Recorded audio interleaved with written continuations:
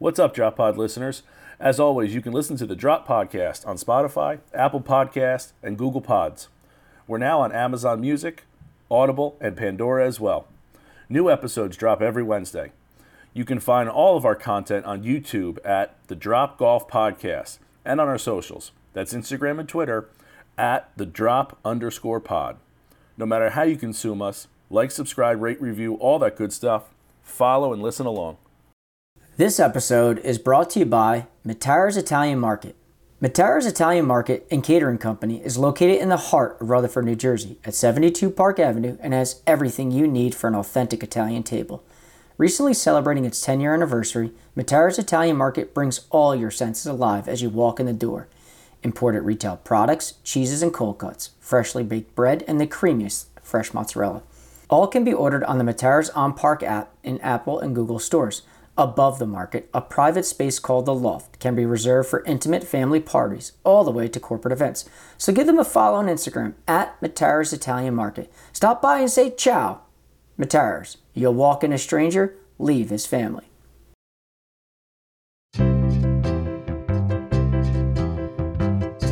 This is the Drop Podcast where we talk golfing in the Garden State. I'm Mike Poro, and this is Ryan Coulott. What's going on, everyone? Hope you had a great week. We're in the thick of it. Let's go. We're right in the middle of August. School's inching up. Yeah, it really is. We should start getting, if we haven't already gotten, it's the middle of August is the Sunday scaries of summer. I mean, your Labor Day's around the corner. Back to school shopping. Back to school shopping, all that kind of stuff. This episode's coming out August 23rd, so I mean, you really got a week before Labor Day weekend, and then back to school. And for all you teachers out there, hope you're living your best lives for the next week or so you can before you get back into the thick of it. We got a great episode for you, but before we get into the episode, we want to remind you to go over to flukeapparelco.com. Go check out our polos. We've said it now for a few weeks. What are you waiting for? Summer's winding down here. Polo season has probably got another month, 2 months, a solid month and a half, 2 months before you can really stop wearing polos. So get them now. I don't know what you've been waiting for. Head on over there. They look great. They feel great. If you're a Mike, get the right size. If you're a Ryan, size up. It's great material. It is that like athletic cut, form fitting. So if you like it a little looser or you're a little bigger, order a size up. Other than that, they are tremendous. Yeah, I'll also add this too, Ryan. As much as we like to see these polos out on the golf course, everybody wearing them, promoting the podcast and whatnot. They're good polos to wear to work too. If you're a guy that goes into the office and looking just to wear like a regular golf polo on a Friday or a Thursday based upon what you do, like this is another good shirt to put in the wardrobe. So in my eyes, it's a very versatile shirt. It can do a little bit of everything. You want to tee it up with it on, go for it. You want to go in the office with it on, go for it. I mean, that's the type of thing that we have here, and it's not one-dimensional. So you guys got to go check it out, flukeapparelco.com. Go in the golf collection on the left-hand side there. You'll see it right in there. 3 different styles, 3 different colors, all different sizes. Go check it out. Go get yours today. Mike, that's actually a great point. That if you could wear it to the office, because some of these like golf polos, you got a white polo that's got like golf balls all over it or bags all over it. That's a golf course polo. You're not wearing that, quote unquote, out in public, right? You're not going to go, you're not wearing that to a date night. You're not necessarily wearing that to the office. These are slick looking polos. They look great in all facets of life. Again, the office, the golf course. Could wear them on a date. Doesn't matter what, if you're wearing a polo, this is a... It's versatile. But it is versatile. 100% it is. That's a great way to put it. So, again, head on over to flukeapparelco.com. Check them out. Again, summer's winding down. You don't want to miss out on this. All right, so we've had a couple weeks now of where we've put out some golf course reviews and some interviews. This week, I got the opportunity to go to Deal Golf and Country Club, sit down with Anthony Campanile. Anthony is a stud in New Jersey golf and has been for a long time.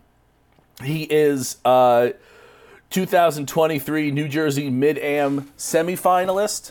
That was the one held at Deal where Michael Brown defeated Troy Vannucci. So that was, Anthony was a semifinalist in that. If you go back a little further, he's two-time NEC champion at Monmouth University. He's a top 50 athlete, male athlete at Monmouth University. And more importantly, he is the 2002 Ocean County Tournament champion over our guy, Mike Porro. Yeah, that one still stings to this day. I mean, I that one still stings to this day. I can relive that playoff vividly in my mind too. We're at Eagle Ridge. We're on the 10th hole on the playoff. It's it's sudden death. It's first one wins in a sense, and in regulation I'd birdied the 10th hole. I was feeling good about 10. I was like, I knew what I was doing. I was hitting a little baby cut all day. Which is rare for me nowadays, but back in high school, I was hitting a little baby cut. I get on that 10th tee with my 3-wood, thinking I'm doing the exact same thing in regulation, and the old double cross comes out. And it goes from a baby fade to a little pull hook, ends up behind the tree, and that's all she wrote. Yeah, that's tough when you don't even give yourself a chance, right? Like, you'd rather, it'd be okay if you got beat, but, you beat yourself there. Yeah. I do want to say this. Mike, I started the interview bringing that up with Anthony. It's the very first thing I mentioned. But Mike being hurt or upset by this is a joke in the interview. That's not the reason he was not in the interview or not here the day that we recorded stuff at Deal. So, again, It's okay. You can throw a few jabs in there. Listen, I'm not there. You can jab me a little bit all you want. We threw the jabs, but I want to make sure our listeners know that you being hurt or upset was not the reason you were not there that day. So that might have been the reason I wasn't there. You don't know that. You know what? Okay, yeah, that's fair. I might still hold that grudge that I don't got that trophy hanging somewhere in my house. But Anthony's a stud. If we continue talking Shore Conference golf, he does win the Shore Conference tournament back-to-back his junior and senior year, going back to 2003, 2004. So, again, an absolute stud. So I sit down with him before we teed it off at Deal. I talked to him for about 30 minutes. So, really interesting guy, tremendous golfer. So make sure you stick around for that. But what we want to do now is kind of talk about the day and talk about Deal and talk about, my time there at Deal. So I think, Mike, what we're going to do is I think you're going to kind of interview me. I think you want to flip it like that? Listen, I think for the audience, and if you don't know, Deal Golf and Country Club, obviously it's located in Deal, New Jersey. It's a par 71. It's a Donald Ross designed golf course. Tight fairways, and I know that you know the golf course relatively well from playing it often. But I think for the outside audience, it is a private golf course, so the general public is not going out there unless you have a connection or know a member, or you qualify for a tournament that's located there. So why don't you give the audience a little bit about, let's start with the practice area. I know the range is on the other side of the street. I think that entrance is a little scary to some extent when you're driving in. You got the driving range on you got the driving range on one side, you got the first tee on the other, God forbid cars get belted, right. But why don't you talk a little bit about the practice facility there? So as you're coming down, it's got a really long driveway, and as Mike said, you got the driving range. If you're coming into the club, driving range is on your left, first hole's on your right. So you're kind of in the danger zone for a hot second there. But if you're going to warm up there, it's got a great practice facility. The putting green is right out in front of the clubhouse there. You go check into the pro shop. The putting green's huge. It's got some undulations in it. It's got without really thinking, it's probably got 8 holes in it. So remember we talked about down at Shoregate, such a big putting green that had no holes. Deals is not as big as Shoregate, but it has a number of holes that you can go at. And then you go over the driving range, and it's a matte driving range, but it's not the mats that you think of at like a public driving range. Like they did not spare any expense for them. They have some that are they got a flat one, they got one that would simulate kind of rough. There's like a little netted area for lessons down on the far right hand side. It's a great facility to warm up at. It really is. They got those two things right there, kind of right in the parking lot / first tee kind of area. But then they also have, as you head out, 1, 2 are on the first side.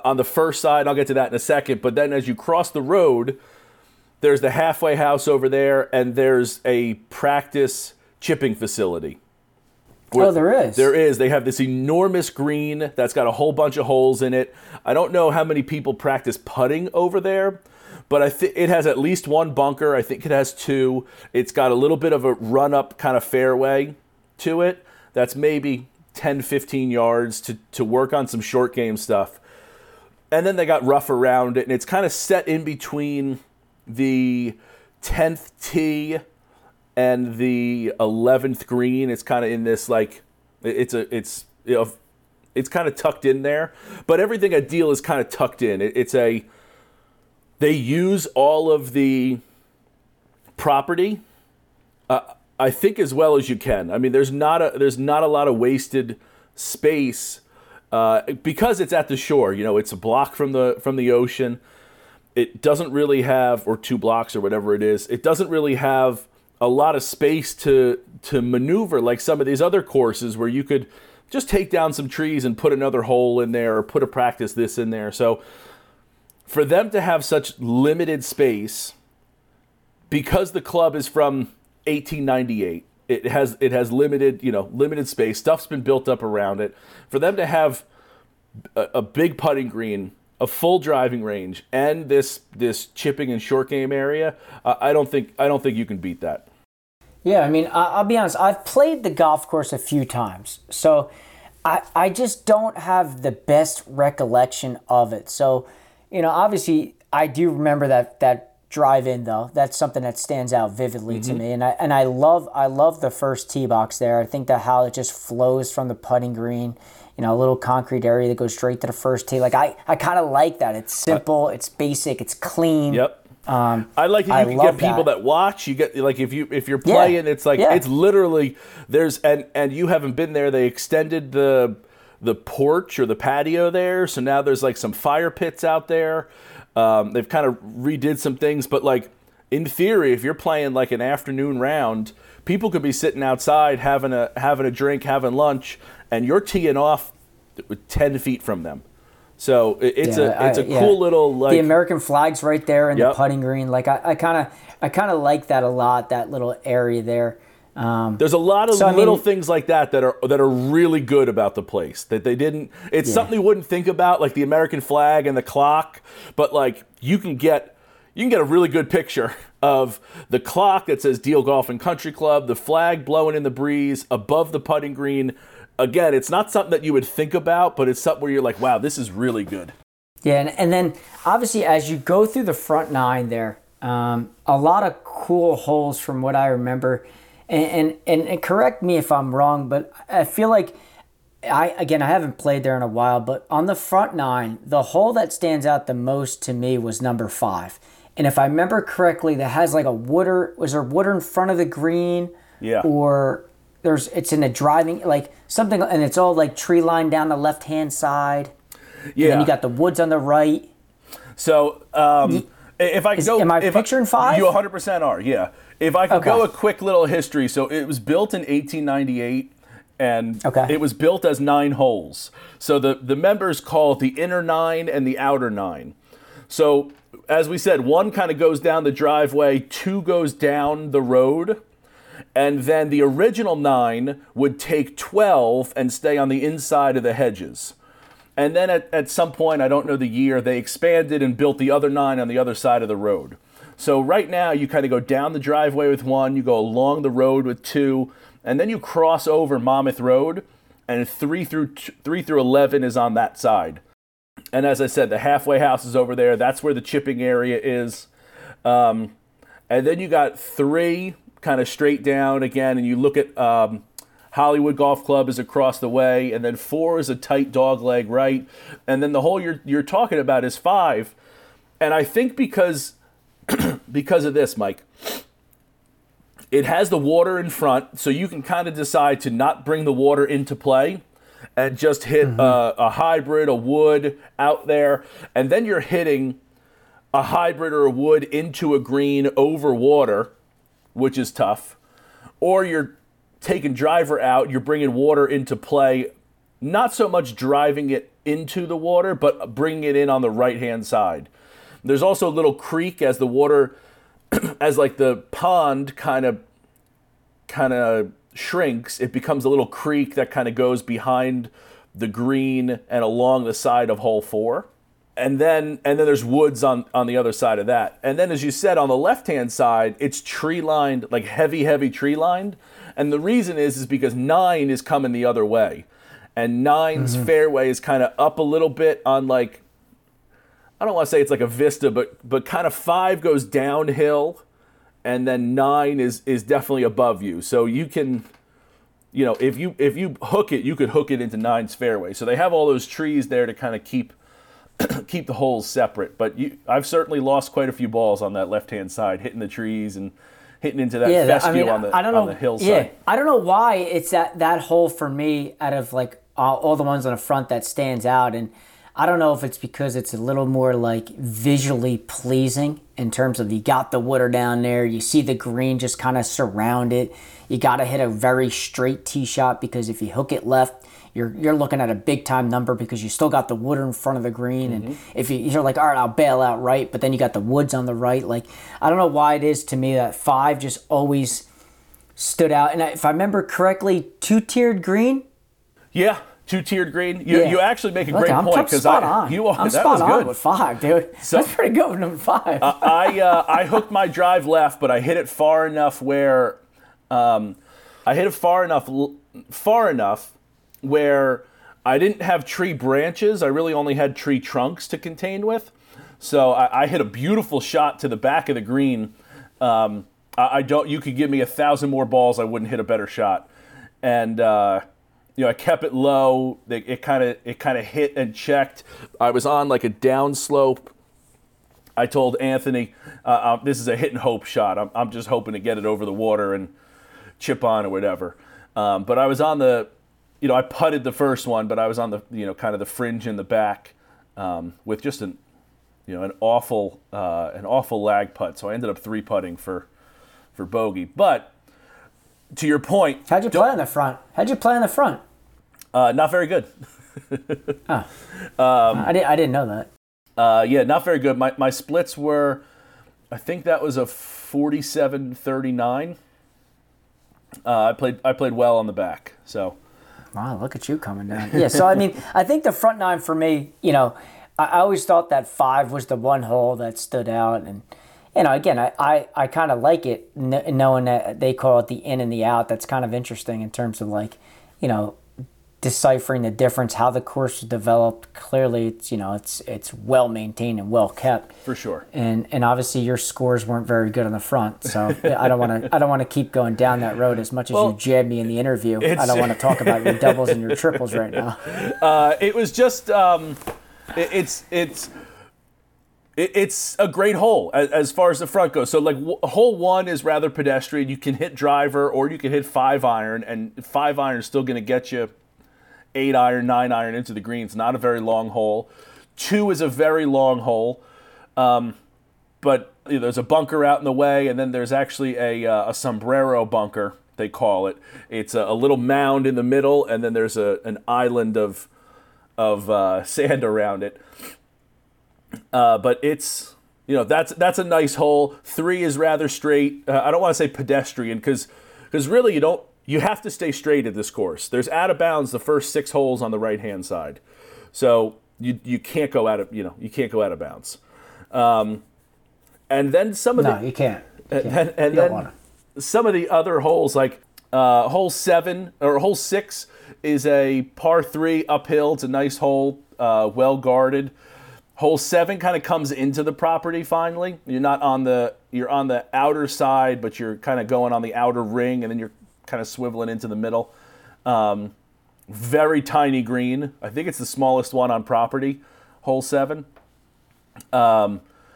Very like Donald Rossi, where it's kind of like the ones at Pinehurst, where it's like an overturned bowl. 8's a great hole, par 3. I guess I would say a 2-tiered green, but it's the one that kind of slopes way down and then comes way up. Very difficult pending the pin position. You can have some fun shots with that one for sure. And then 9's a long par 5. Straight away, if you're downwind, you can get there. If you're into the wind, it's very difficult to get there. But yeah, the front's good. I do like the back better. I think not only because I played better, but I think the back has more character in its holes. Like there's some where you mentioned 5's nice, but like I said, 1's kind of straight, 2's nice, 3's rather straight. Avoid the bunkers and you're fine. 4 is a dog leg right. Tight dog leg downhill, so you hit it like 200 yards, 210, 215, depending on where the tees are, and then you have a 150 shot in to a green that you kind of can't see. It takes a little strategy, but if you know the course, it's not terribly difficult. 5, as we talked about. 6, again, par 3. 7, kind of straightforward. 8, par 3. 9, they're just...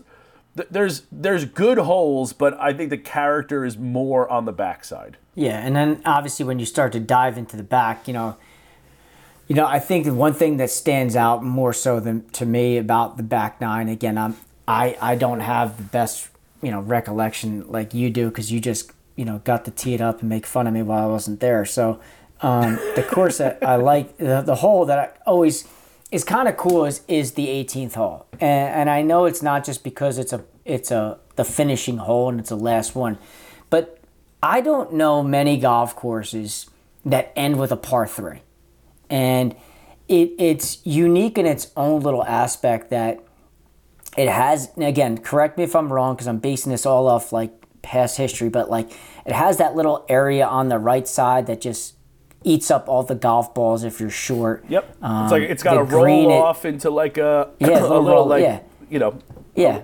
And out of bounds is right in that area. Yep, maybe it's a little long and left is out of bounds, right? You got the bunkers. I don't know if you're bringing the water into play there, but there's like there's like a little, the cart path kind of goes behind the green. So if you do hit it long and hit the path, I guess you're worried about out of bounds behind it. But I'd say more so right. Like if you really flare it out there, there's like paddle tennis over there, and you really gotta push it though. But there's 2 bunkers right in front. That par 3 is great. It is. It's because again, I don't know. I can't even think of a golf course in general, private, public, that I've played that ends in a par 3. Like I don't. So the uniqueness that brings to it.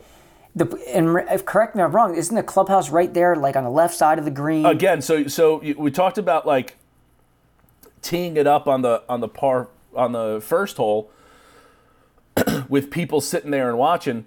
They're doing that because the 18th tee box is like 10 feet from the first tee box. So you're really right on top, and then going along the whole hole is the clubhouse, to where you got people that could be eating dinner watching, or if you're on the green, the men's grill room is kind of right above the green there, and they could be watching from there too. So there's a couple different areas on that hole that people get to watch from. And like you said, Mike, I don't know of a golf course that I've played that ends with a hole that's a par three. Yeah, I think that's really, and I think that's where when I think about deal in a lot of aspects, I know people may say it's maybe a little bit on the shorter side in terms of the length and how far it is, and maybe like some of the holes are similar, but it definitely has some like unique characteristics that other golf courses in the shore area like doesn't have, and I think this finishing hole is probably to me like the hole that stands out the most because of it being the 18th hole, being a par three, being right next to the clubhouse. Like, I think that's such a cool, different trait that most golf courses just don't have. Yeah. So I also imagine, and I've gotten to experience it because I've played in a few outings there, and a few of their, not the member guests, but a few of their, like the clam bake and the beefsteak and things like that. Very rarely do you get to be able to watch an entire hole if there's like a finishing group or if there's a playoff or something like that from one spot. Usually, you're going to go, hey, we're going to go play the 18th. Well, everyone's got to walk to the 18th tee. And then as they come in, they hit their drives. And you got to walk to the middle of the fairway.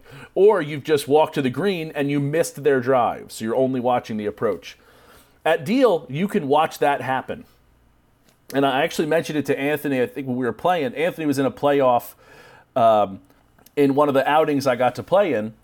And he, we're standing kind of on the 18th tee box. He played 17 and then got to go into 18. It was just it was a very, it definitely is a unique experience to be able to watch it. I imagine for their member or their member guests, like it brings in another aspect of like, I guess just like coolness. I don't know of a better word for it that you can kind of bring in that it's certainly unique to be able to watch there for sure. Yeah, listen, it's definitely a fun little golf course. It's challenging in its own aspects, and like you say, a lot of times about the place, it's like you got to hit the ball straight. No doubt. Because otherwise, you're making big numbers because it is it's a Donald Ross design. It's kind of, I think that kind of speaks for itself in terms of, the architecture and the whole designs. So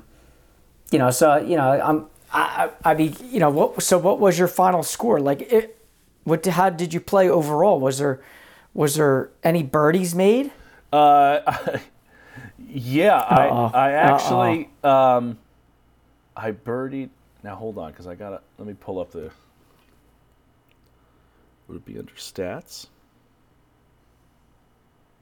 View scorecard. Yeah, so Mike, like I said, I played much better on the back. I shot 39 on the back. I didn't have any birdies on the day. I had a couple doubles on the front. I shot 45 on the front, 39 on the back, so it was an 84 overall. I was certainly happy with how I played overall. If you were to ask me, like, hey, 84, you're going to buy or sell? I think I'd buy it. 42-42 would be more what I would expect as opposed to 45-39. But yeah, you got to keep the ball straight there. It's really very punishing. As I said, out of bounds the first 6 holes on the right-hand side. Fescue everywhere else that's not that's not in play, or that's a little bit off. They got a lot of fescue there. But then, as you mentioned, you talk Donald Ross and you talk about the greens. The greens are tricky. They really are. So that's its big defense. It's not very long, but it's the greens, it's the fescue, it's out of bounds. You gotta play straight. You really do. Is there a hole for you that stands out more so? Like obviously, I saw 5 and 18 were the two for me. And again, it's been as I've been saying, it's been some time. But is there one hole for you that stands out as like, all right, that's the signature hole for me of the golf course? I know some courses don't like to talk about the signature hole, or we don't like to have one, but like that doesn't stop you or I from having one that stands out more so than the other. Is there one? You're right. So I'd be interested to see what the members think is their signature hole there. Like that's interesting to me, especially as someone who's I have played it quite a bit. I've been very fortunate to play there as much as I have. I would say the two holes that come to mind for me, if you're working backwards, are 17. 17's this long par 4. It kind of bends to the right, dog legs right, but there's a pond right in front there.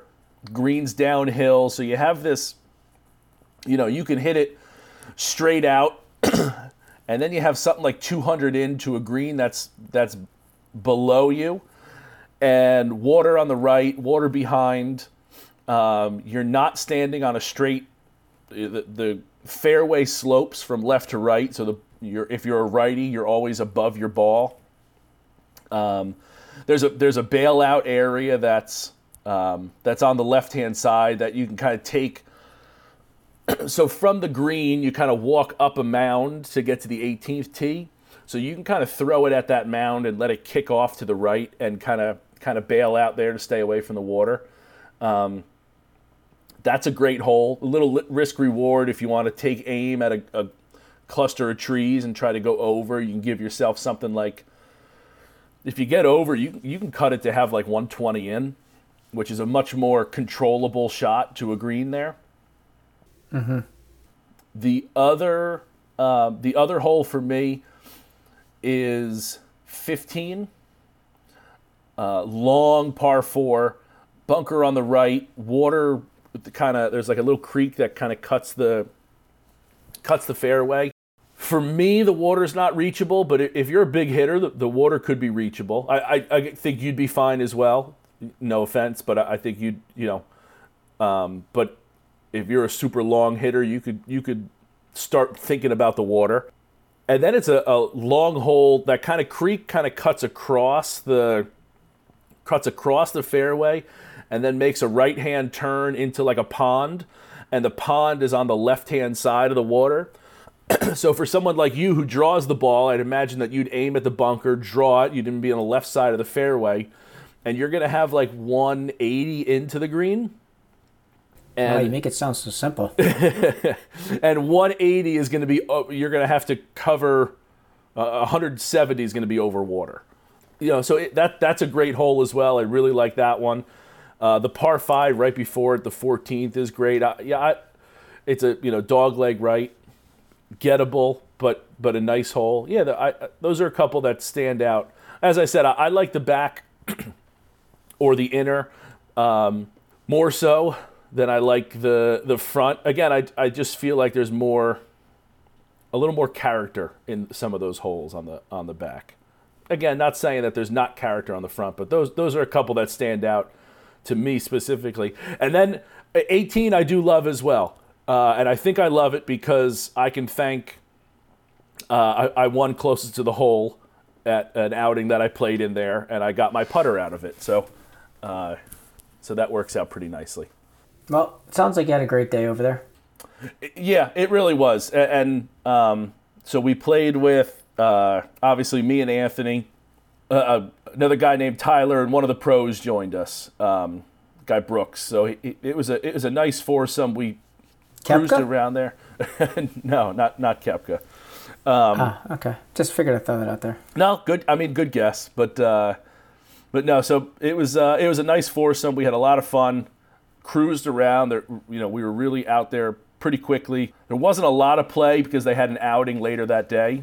It went off at 1:00, and we got done like 11:30. So it was we cruised around there pretty quickly. Anthony played poorly, and I think shot 70, which is tough day. Yeah, really, really difficult day. But it was really nice. It was nice of him to have us there, Tyler to have us there. Well, have me there, since it wasn't you and me. But it was really a great day. It's one of those places where there's some places you go, right? Matitaconk, right? You join Matitaconk for the golf course, the practice facilities. Like, big golfers are going there because of the place that it is, because of the golf course, right? Not necessarily because of the membership. I think Deal is that way. It's a nice golf course. It really is. I gave it a 90 on my rating when I rated it. But I think it's all the other things that make it such a special place. It's the membership, the facilities, the employees there take care of you. From Pat Keenan, the head pro, all the way down to the guy Roberto working in the locker room. Like they're first class people. They're personable. They take care of you. They do a great job there. They really do. So it's not one of those, like, I'm not knocking the course and saying like, oh, it's some BS course, but the clubhouse is great, the facilities, the amenities, the people. It's a great course, but it's also all those other stuff that kind of make it a special place. And kind of like what I'd imagine you talk about with Manasquan, that the course is great, but it's also all the other amenities make it a special place. It's not just, again, a place like Matidaconk. It's the course, it's the facilities, it's the practice facilities. Like that's the pull to the place. This, I think, people are joining for so many more reasons, and maybe it has to do with COVID. But I do know that their membership increased in the last 5 years. Like, I think they opened up more memberships, and it's really grown as a club in the last 5 to 8 years for sure. That's great. Yeah. Well, I'm glad you had a great day, and I'm glad your back nine was a lot better than the front, and I'm glad you got a few jabs in at my expense. But duly noted for future purposes. And again, I thank the guys over there at Deal for allowing you to get out there and sit down to talk to Anthony. And listen, just like the audience, I'm dying to listen and dying to hear, and I might have to fast forward through some parts, but hey. To each their own, right? They did say they would love to have us out again and have it be us, so that it can be. I gotta listen to the interview first. I'll see how the interview goes, and then I might have to DM Anthony and see what's going on. You had to defend your honor. Yep. It was really great. So again, Anthony, thank you for sitting down with me. Tyler, thank you for having us out, and Brooksy, thanks for joining us. So that's going to wrap up our recap here, or Mike grilling me on Deal. We're going to send you now to our interview with Anthony Campanile. As I said at the top, Anthony is a absolute stud, top 50 male athlete from Monmouth University. He's recently kind of gotten back into more state competitive stuff. 2023 Mid-Am semifinalist. He was a quarterfinalist at the 4-ball. If he had won, and if Mike and Austin had won, they would have played each other in that semifinal. So again, just a great day, and had a great interview. So here is my sit down with Anthony Campanile. Enjoy. All County Exteriors is a third-generation premier exterior home remodeling company celebrating over 40 years in business. In a remodeling world where the average remodeling company only survives in business for only 5 years, All County Exteriors has stood the test of time, providing their customers with top-quality roofing, siding, windows, and doors. They service homeowners and builders with anything from small repairs to large additions. All County Exteriors is not just limited to construction. They have a deep passion for giving back to their community and are charitable supporters of the Make-A-Wish Foundation, the American Cancer Society, Roofs for Troops, and Parents of Autistic Children. If you have planned to do any exterior remodeling, call the experts at All County Exteriors for a free, no-obligation estimate for your project. Just call 732-370-2780 or email them at info@allcountyonline.com. That's 732-370-2780 for All County Exteriors for all your remodeling needs. So today's guest is Anthony Campanile, playing out of Deal Golf and Country Club. Anthony is a 4-time top 10 Ocean County tournament finisher back in high school. So early stud from the beginning. He goes on to Monmouth University, is a 2-time NEC individual champion. He's one of Monmouth University's top 50 male athletes of all time. Recently this year, he was a quarterfinalist in the New Jersey 4-ball and a semifinalist at the New Jersey Mid-Am, which was held here at Deal Golf and Country Club. Anthony, thanks for coming on the show. Thanks for having me. I want to start at the beginning of that statement. Sure. And go back to really the main reason why this is a one-person show today. And I want to talk about the 2002 Ocean County Tournament. Let's talk about it. Eagle Ridge, maybe? Where was it? I don't know. Well, I'll tell you, if my partner was here, I might be able to give you a good answer. You defeated somebody named Michael Poro. Yeah. Tell me about that. It was a long time ago. We had fun. I mean, the Ocean County Tournament was always something we looked forward to. That and the short conference, which I was lucky enough to win a couple times as well, back to back. But that was what was it, 2002? So that was 21 years ago? Yeah. That was like way my back first. then. I won in 2002? Won it in 2002. So that had to be. You beat Mike in a playoff. So that had to be the first real win Of your career? of like my life. Okay. Do you know what I mean? Wow. Well, because you start in like the 8, 9, 10, 11, 12. Yeah. And I played in something called the South Jersey Junior Golf Tour. Okay. Which was pretty new then. Because I grew up down, obviously, in Ocean County by Long Beach Island and Manahawkin. Okay. And then in high school, you put all that extra pressure on yourself because I didn't grow up playing at a country club or playing in AJGA. IJGT was still a thing then. Wow, if you remember yeah. that league, that tour. So I didn't play in those. So that was like my, that was my masters. That was my major. So yeah, it was fun. Which is really pretty cool. And again, to finish top 10 as a freshman, I mean, I know it's Ocean County golf, so Sure. it's not the deepest, Yeah. but it's still, that's super impressive. And then to win it as a sophomore, Yep. and then if I'm not mistaken, did you win it again? Did you win it twice? No, or just the I won, once? I won the short. I ended up winning the short conference my junior year at Sea Oaks. Okay. Now LBI National, right? LBI National. Yep. And then my senior year was at Howell Park. And you won it there as well. I won it there as Okay, well. so it was just the one Ocean County. One tournament. Ocean County my sophomore year, short conference junior year, short conference senior year. Mike is still clearly hurt because he couldn't. He's still, I knew he wasn't going to show up. Same thing. I knew he For wasn't me. gonna So show I up. grew up. Basketball was my thing. Yep. And if I was doing a basketball podcast, I don't know if I'd show up. About my last, my last high school loss was probably not something I want to talk about either. So starting at a young age, you were really pretty good. So what is your background going back even further? Like you mentioned playing in some of those like junior tours. Is that something like? Is your family big golfers? So my dad got me into the game in '93. Blue Heron Pines opened, 1993. He joined. It was a semi-private. He joined in 1994. So I was born in '86. So I was 8. So what we would do is my dad would go down. Did you graduate 04? I graduated high school. I graduated Southern Regional 04. 04. Okay, so we're the same year. So what we did was my dad would go down on a Saturday and play with his buddies, his foursome, and my brother and I, my older brother and I, who also went to Monmouth, would go down and practice while he was playing.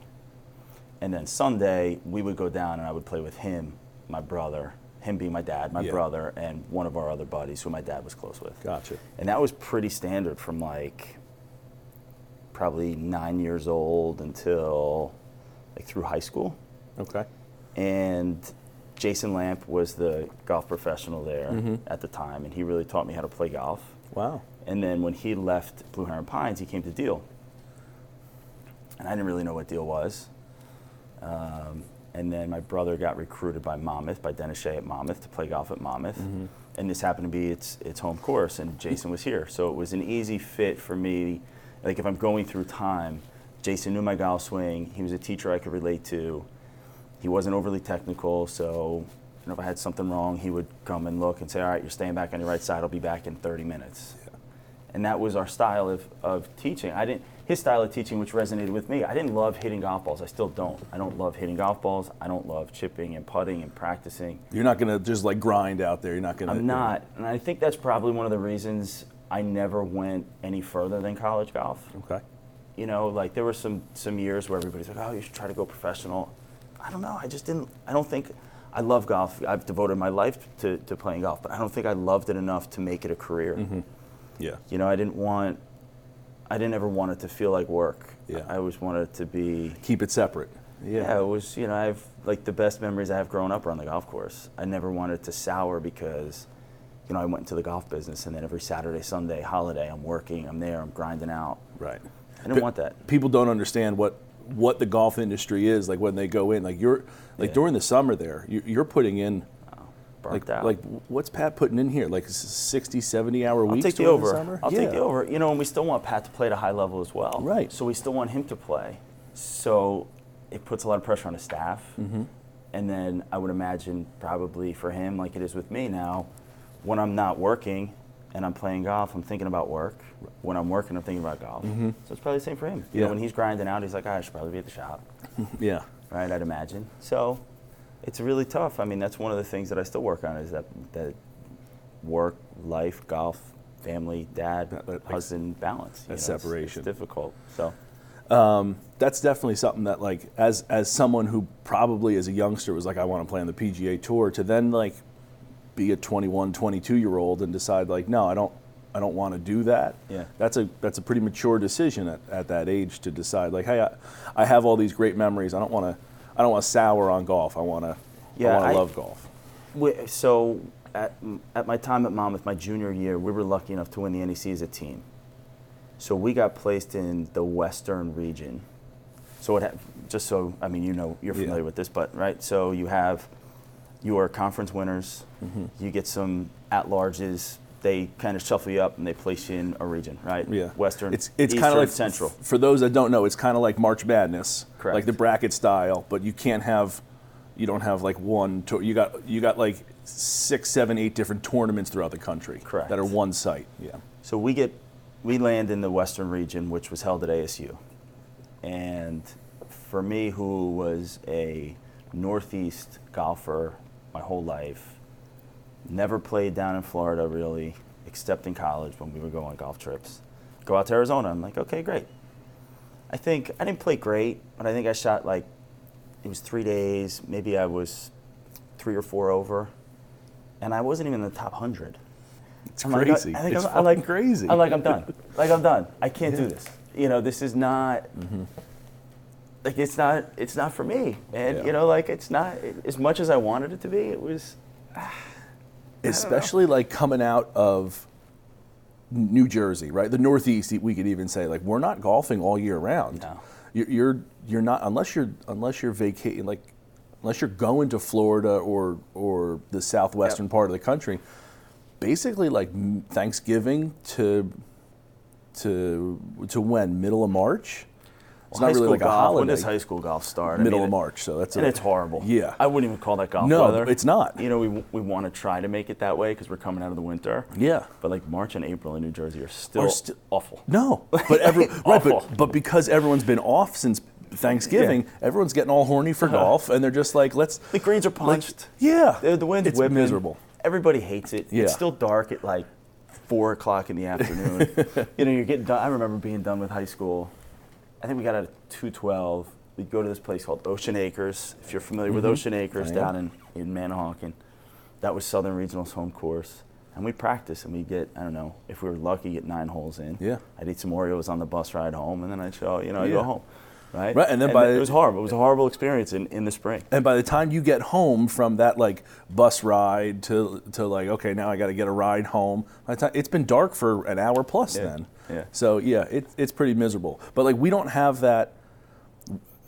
Golfers up here don't realize, especially high school golfers, that you might be the best golfer in this area.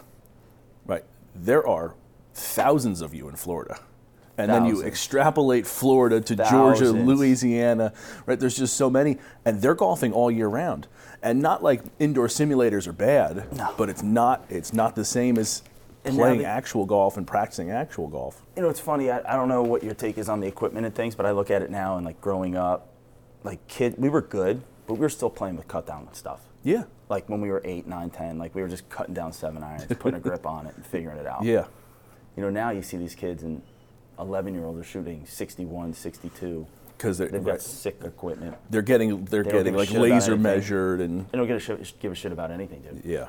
And they're fearless and they're just knocking the ball up to the hole and making birdies and the way kids are being brought into the game now is so much easier than I think when we grew up. Now you're seeing it. You're seeing like the teaching, and you're seeing the TrackMan. You're seeing all the technology. You're seeing all this stuff, and the gap is just widening. The better players are getting better, and the terrible weekend warrior is still terrible. Right, the casual person is still going to be, because they're still back in the Brother, it's all about the time you can devote to the game of golf, and if you can't devote the time, you're not going to get any better. No. And that's just like anything else. Golf isn't unique in that area, but it's.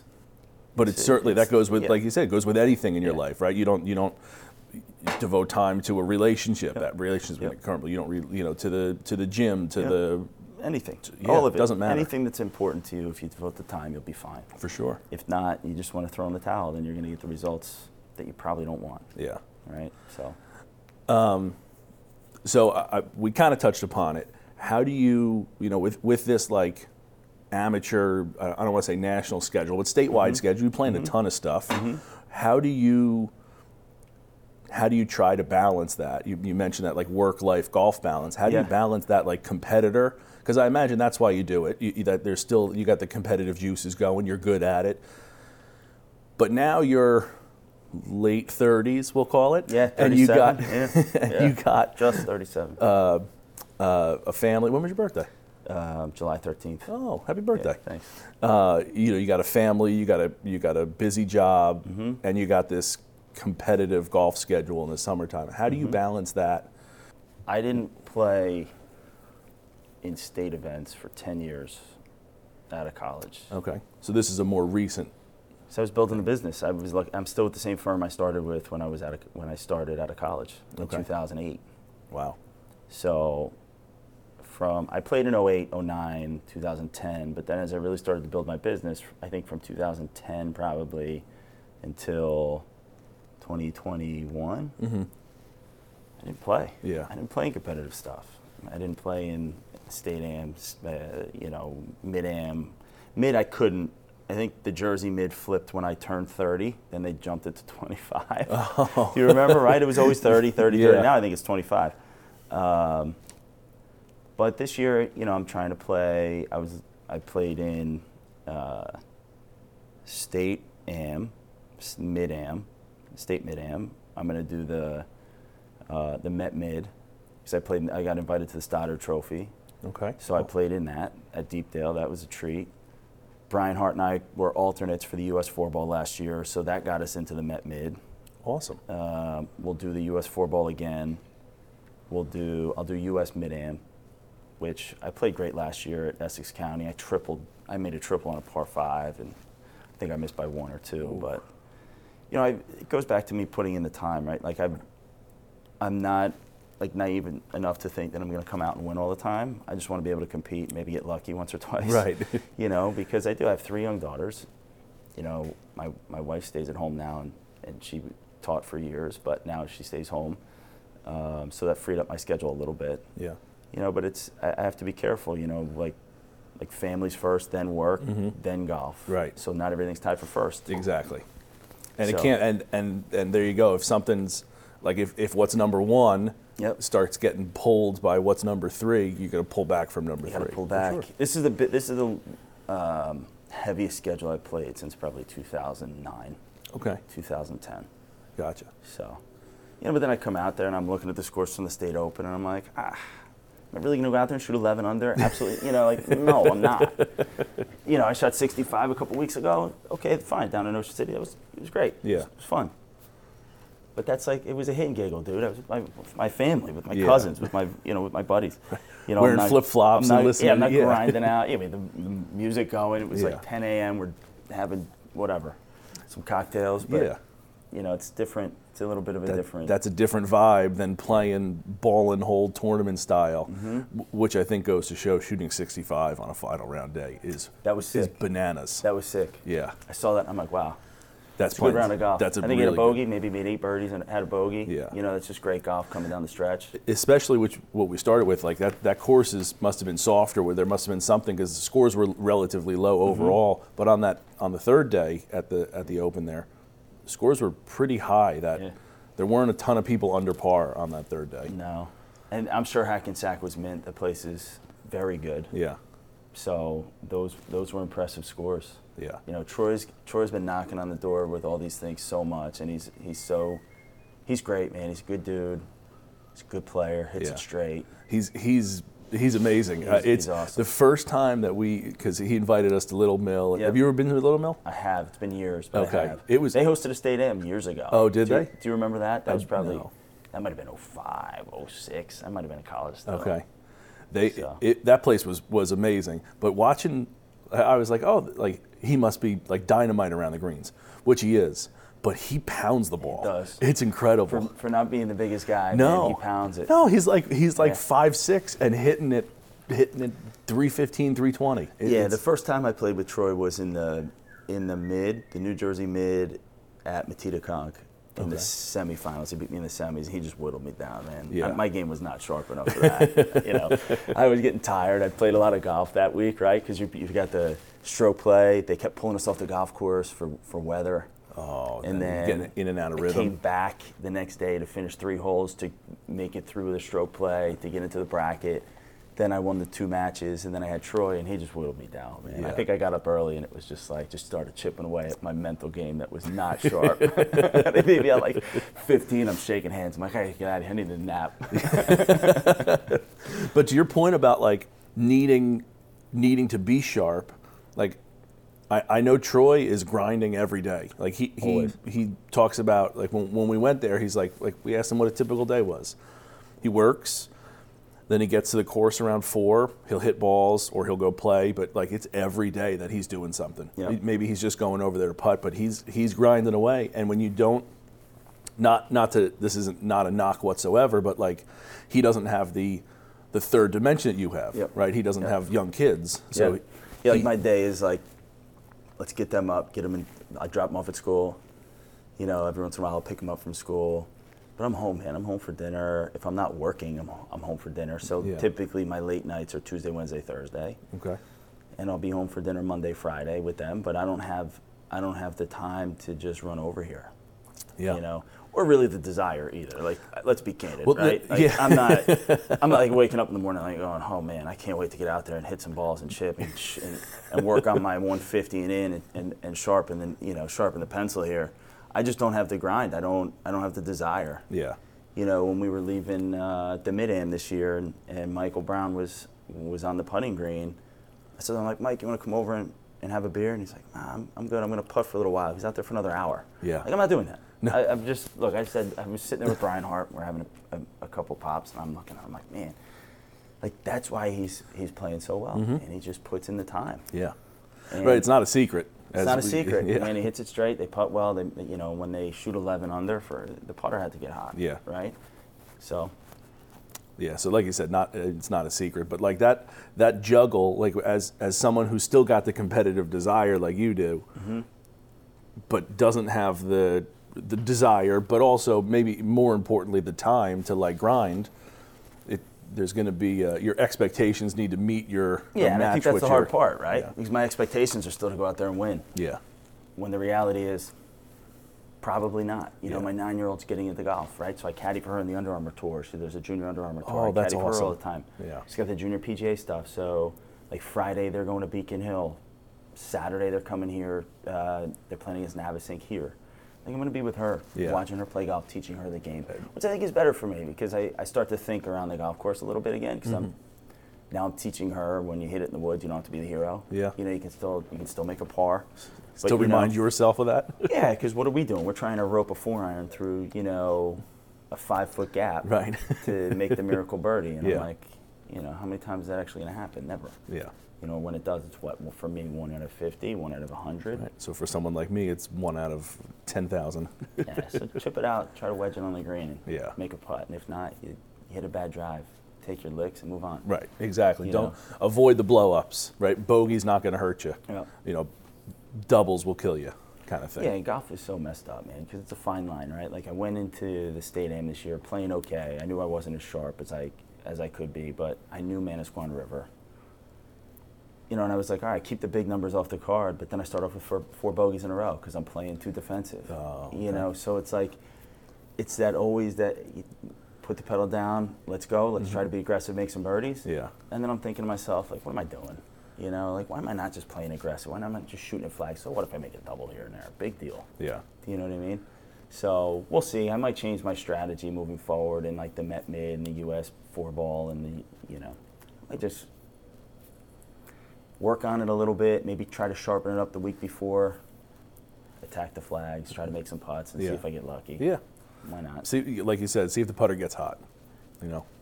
That's the difference, man. There were a lot of tournaments in college where I walk off and go, man, if I was just a better putter inside of 10 feet, it's not like I'm a bad putter, it's just too streaky. Yeah.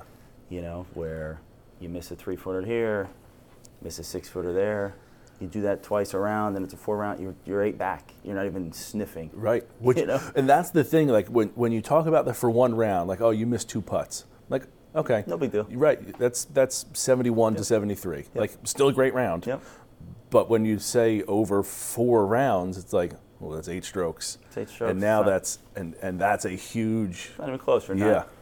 You know, now you went from 11 under to 3 under. And I find myself now like trying to play for exemptions. Like I'm tired of the one-day qualifiers, which I did okay at Mendham this year. I did okay at Jumping Brook. Like, fine. It's just another day, though, right? So for me, it's the time. It's not necessarily going there and grinding out. I don't mind the grind. Yeah. I don't. I like it. Ball in the hole. You know, keep plotting along, see what can happen. But you know, I'm just trying to get some exemptions. Right. That's why with the mid this year, they're like, all right, you're exempt to site next year. I'm like, great. Yeah. The 4-ball, we missed it because we lost in the quarters, right? So now we have to go and qualify someplace. Whatever. But I'm trying to play, now I find myself like it's more important. Like looking at the state end, like, all right, how do I do exempt to site next year? All right, top 15, yeah, not gonna happen. Like, all right, guess I'm doing something else. Maybe I'll try to win something to get exempt for it. So, yeah, very cool. Anyway. So we like to end with a couple standard questions here. Sure. Is there a course, we're taking Deal away from it because it's, it's your home course, public or private, preferably one of each, that's a must play in New Jersey? Oof. Also, we usually take Pine Valley out of it. That's a good one. A must play. So actually, growing up in South Jersey, I loved playing Ballamore. You ever hear of Ballamore? Yeah. Mike loves it there. I love Ballamore. He talks about it a lot. It's my lowest round ever there. What's that? 63. Okay. So I loved it. Yeah. South Jersey has so many golf courses, and then North Jersey. So that's what is that? Is that private again? It always keeps flipping back and forth. I think it's I'm a not public. Sure. So that could be the public, and then private. A must play. So many good ones in Jersey, man. I love the changes with Balti now. Yeah. Lower. Are awesome. Double G took Greg Angelo took me up there last year for one day, and I thought the changes were awesome. And I tell everybody, they're like, wow, I don't know, I don't really love Baltimore so much. I'm like, maybe I'm just like a little kid, like showing up there, just like the history and like people have walked here, like right here where I'm walking. Right. Like they hit this shot. Like, right. There's been dudes that have walked here. Like, I get enamored by it, but I don't know. I think the lower at Balti's a treat. Yeah. You know, maybe it's not like Somerset's so solid. I'm probably forgetting some, but. So I thought for sure you were going to say Galloway. So I like Galloway. Just because of Jason being down there. I love Galloway. Yeah. And I love Matitaconk too. And they're kind of similar vibes. Okay. In my opinion, they're tight, they're old school, like Pine Barrens type stuff, where even like Galloway, I know you get the water views there and you can see AC and stuff, but yeah, I mean, there are some places that I could play every day. Even Hollywood, like Hollywood just keeps getting better. Yeah. You know. It's amazing what the redo that they did over there was a couple years ago. It looks good. It really does. So when you can see, so I'm colorblind. I can see it's shades that I have trouble with. But like when I can see the differences in like the fairway and the rough, like that's a light green and that's a dark green, and even I can see it. Yeah. You know it's popping. Yeah. Yeah. There's a lot of good golf in even Long Island. Like Long Island's just ridiculous. Yeah. So we have a nice little cradle here of like New York, New Jersey. Yeah. And then going, like even if you go a little bit north, like the Yale course, and then you go up, like keep going private, but like the country club and those kind of things. I think West Point's a hidden gem up there, dude. Dude, I played, my best friend went to West Point, and I still talk about the one par 3 where you're hitting from one mountain to the other. Yeah. It's the coolest thing. So they would always host a college tournament there, and it was always in the fall. when the leaves were changing, and we're up in the mountains there, and you're like, this place is pretty mint. Mm-hmm. Like on the side of like a ski slope on the side of the mountain. You're like, all right, this place is mint. Like I love going there. Yeah. Very cool. Very cool. So let me ask you this actually, because I've heard everyone says Baltusrol lower, which you said is awesome. The membership there, from what I understand, likes the upper course better. Sure. Is the lower course just too hard? Is that what you think there? In that like? I don't think so. I think the way they keep it for the membership, it's super playable. I think they can turn those things up in a minute. Okay. You know, I actually think the upper might be harder. Interesting. It's just a little different. Like, you know, the way it's kind of in the hills there, and you know the greens are tough. I mean, that place beat me up when I played in the Carter Cup back in the day. Yeah. It beat me up. I think it shot 84 or something. I was like, you know, but I was starstruck. I was 16 or 15. Just I'm like you go through those gates, and you're just like, it's this. I'm like, oh my God, I get to go here. Yeah. You know, now it's like, you know, I just want to make sure that my kids growing up don't take that stuff for granted. You know, because I remember, it's not like, you know, I played at Blue Heron. I played a lot of nice places as a kid, but you know, that was such a treat where I walked up there. Right, like but it's not like you grew up on a country club there. You grew up, No. Very cool. So. Someone of your calibers playing constantly competitively, is there something that you do before a tournament that is a must in your competitive mindset? Like I think golfers are pretty quirky by nature. Like we got to have a certain number of tees in the pockets. Like there's nothing that you do that's like, we've had people be like, I don't tie my shoes till the first tee. And no, so like, you know what I did? I started because I wouldn't say I'm superstitious, but you know, like, so when I mark my ball, I block out the number. Okay. I don't like to see if it's a 1, a 2, a 3, 5, or whatever. All right. So I use a silver Sharpie, so I never see what number it is. Why silver? Because it covers. Like if I just use a black or a red, like you can still see the number. Oh. So that covers it, and I put it in a box, like a different color box. Gotcha. So, yeah. You know, I don't know. Because when I was a kid, I'd be like, oh, it's a 5. So am I going to make 5 birdies, maybe 5 doubles? What am I going to do? Like, why is it a 5? I'm like, what? That's so that's exactly what I'm talking about. That's it. Yeah. Now I'm not as weird, I don't think. Like when I was growing up, I was a total psycho with it. You know, like, I got to mark it with a quarter that's, you know, 86 heads up. And I'm like, and I still 3-putt. So like, clearly not the quarter. But I think that's just golfers. Like we're super, like you talk about how many golfers need, like when we go play, I'm going to grab 2 tees and my ball marker and my divot tool, and they're going to be in my right pocket, and I'm going to have an extra ball in my left pocket. Yeah. And for whatever reason, because I'm nuts, I feel like that balances me out. Yeah, like if I don't make anything on the front 9, I'll switch my ball marker on the back 9. Okay. There you go. All right, so you're making me think about some of the quirks I still have, I guess. Right? Like I always keep a glove in my pocket, but I never wear it. You don't wear a glove playing golf? Hate it. Really? So like today, tomorrow, when it's like 100, yeah, I'll throw it on every once in a while. But if I'm around the greens or I'm inside 100, never, ever. Hated wearing a glove. Okay. Full cord grips, no glove. Yeah. Yeah. Wow. Do you use like you got like a powder guy or nothing? Just. Wow. Nothing. Oh, I sweat too much for that. Do you? No, you know what? I don't sweat that much, which I guess is a good thing. But so I'm able to not have to wear the glove all the time. Yeah. You know, it's like on, off, on, off, on, off. But I only slip it on every once in a while when I have to. Okay. I hate it. Is it a weather glove? For like you said, when it's super, like when it's. No, it's a normal glove. Okay. Just. Normal glove. Yeah. Because I didn't realize, and it was a good idea. I saw somebody. He was like. He had a weather glove, like a rain glove. Yeah. When it was like 1,000% humidity. Yeah, makes sense. It makes sense. 100%. Yeah, but it never crossed my mind. You're soaking through it with your sweat anyway. Yeah. Right? Like you get to these, and it's sometimes you get the sweat rings all over it, and you're like, oh my God, is this just gonna go? Yeah. So I hate wearing the glove. Okay. Yeah. So there's a couple there that you got, there. and I think I know the answer.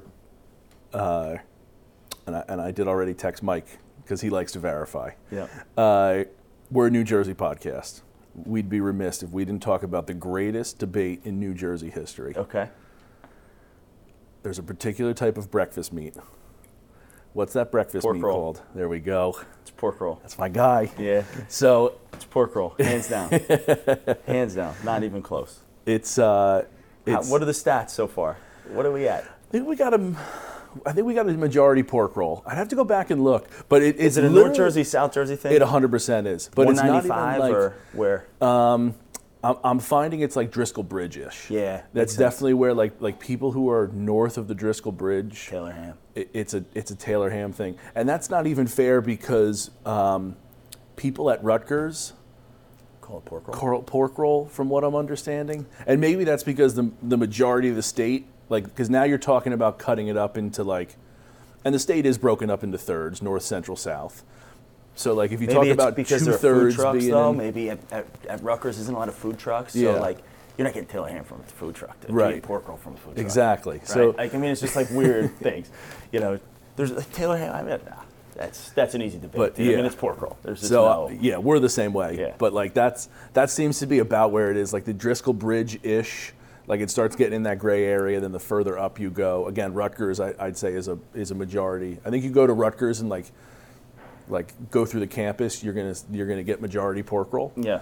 But yeah, definitely. Like we've had people from Bergen County, and they're Taylor ham. people, and we just don't talk to them anymore. It's a crime. Let's go. It's a crime calling it Taylor ham. Should be locked up. Hey, this was awesome. Thanks for having me. We got to go This hit was the great. course. This really Definitely. was. I really appreciate you having me here, and Thanks for having me. Hey, no problem at all. Anytime you want to come back, Thanks. It'd be awesome. Let's go hit them.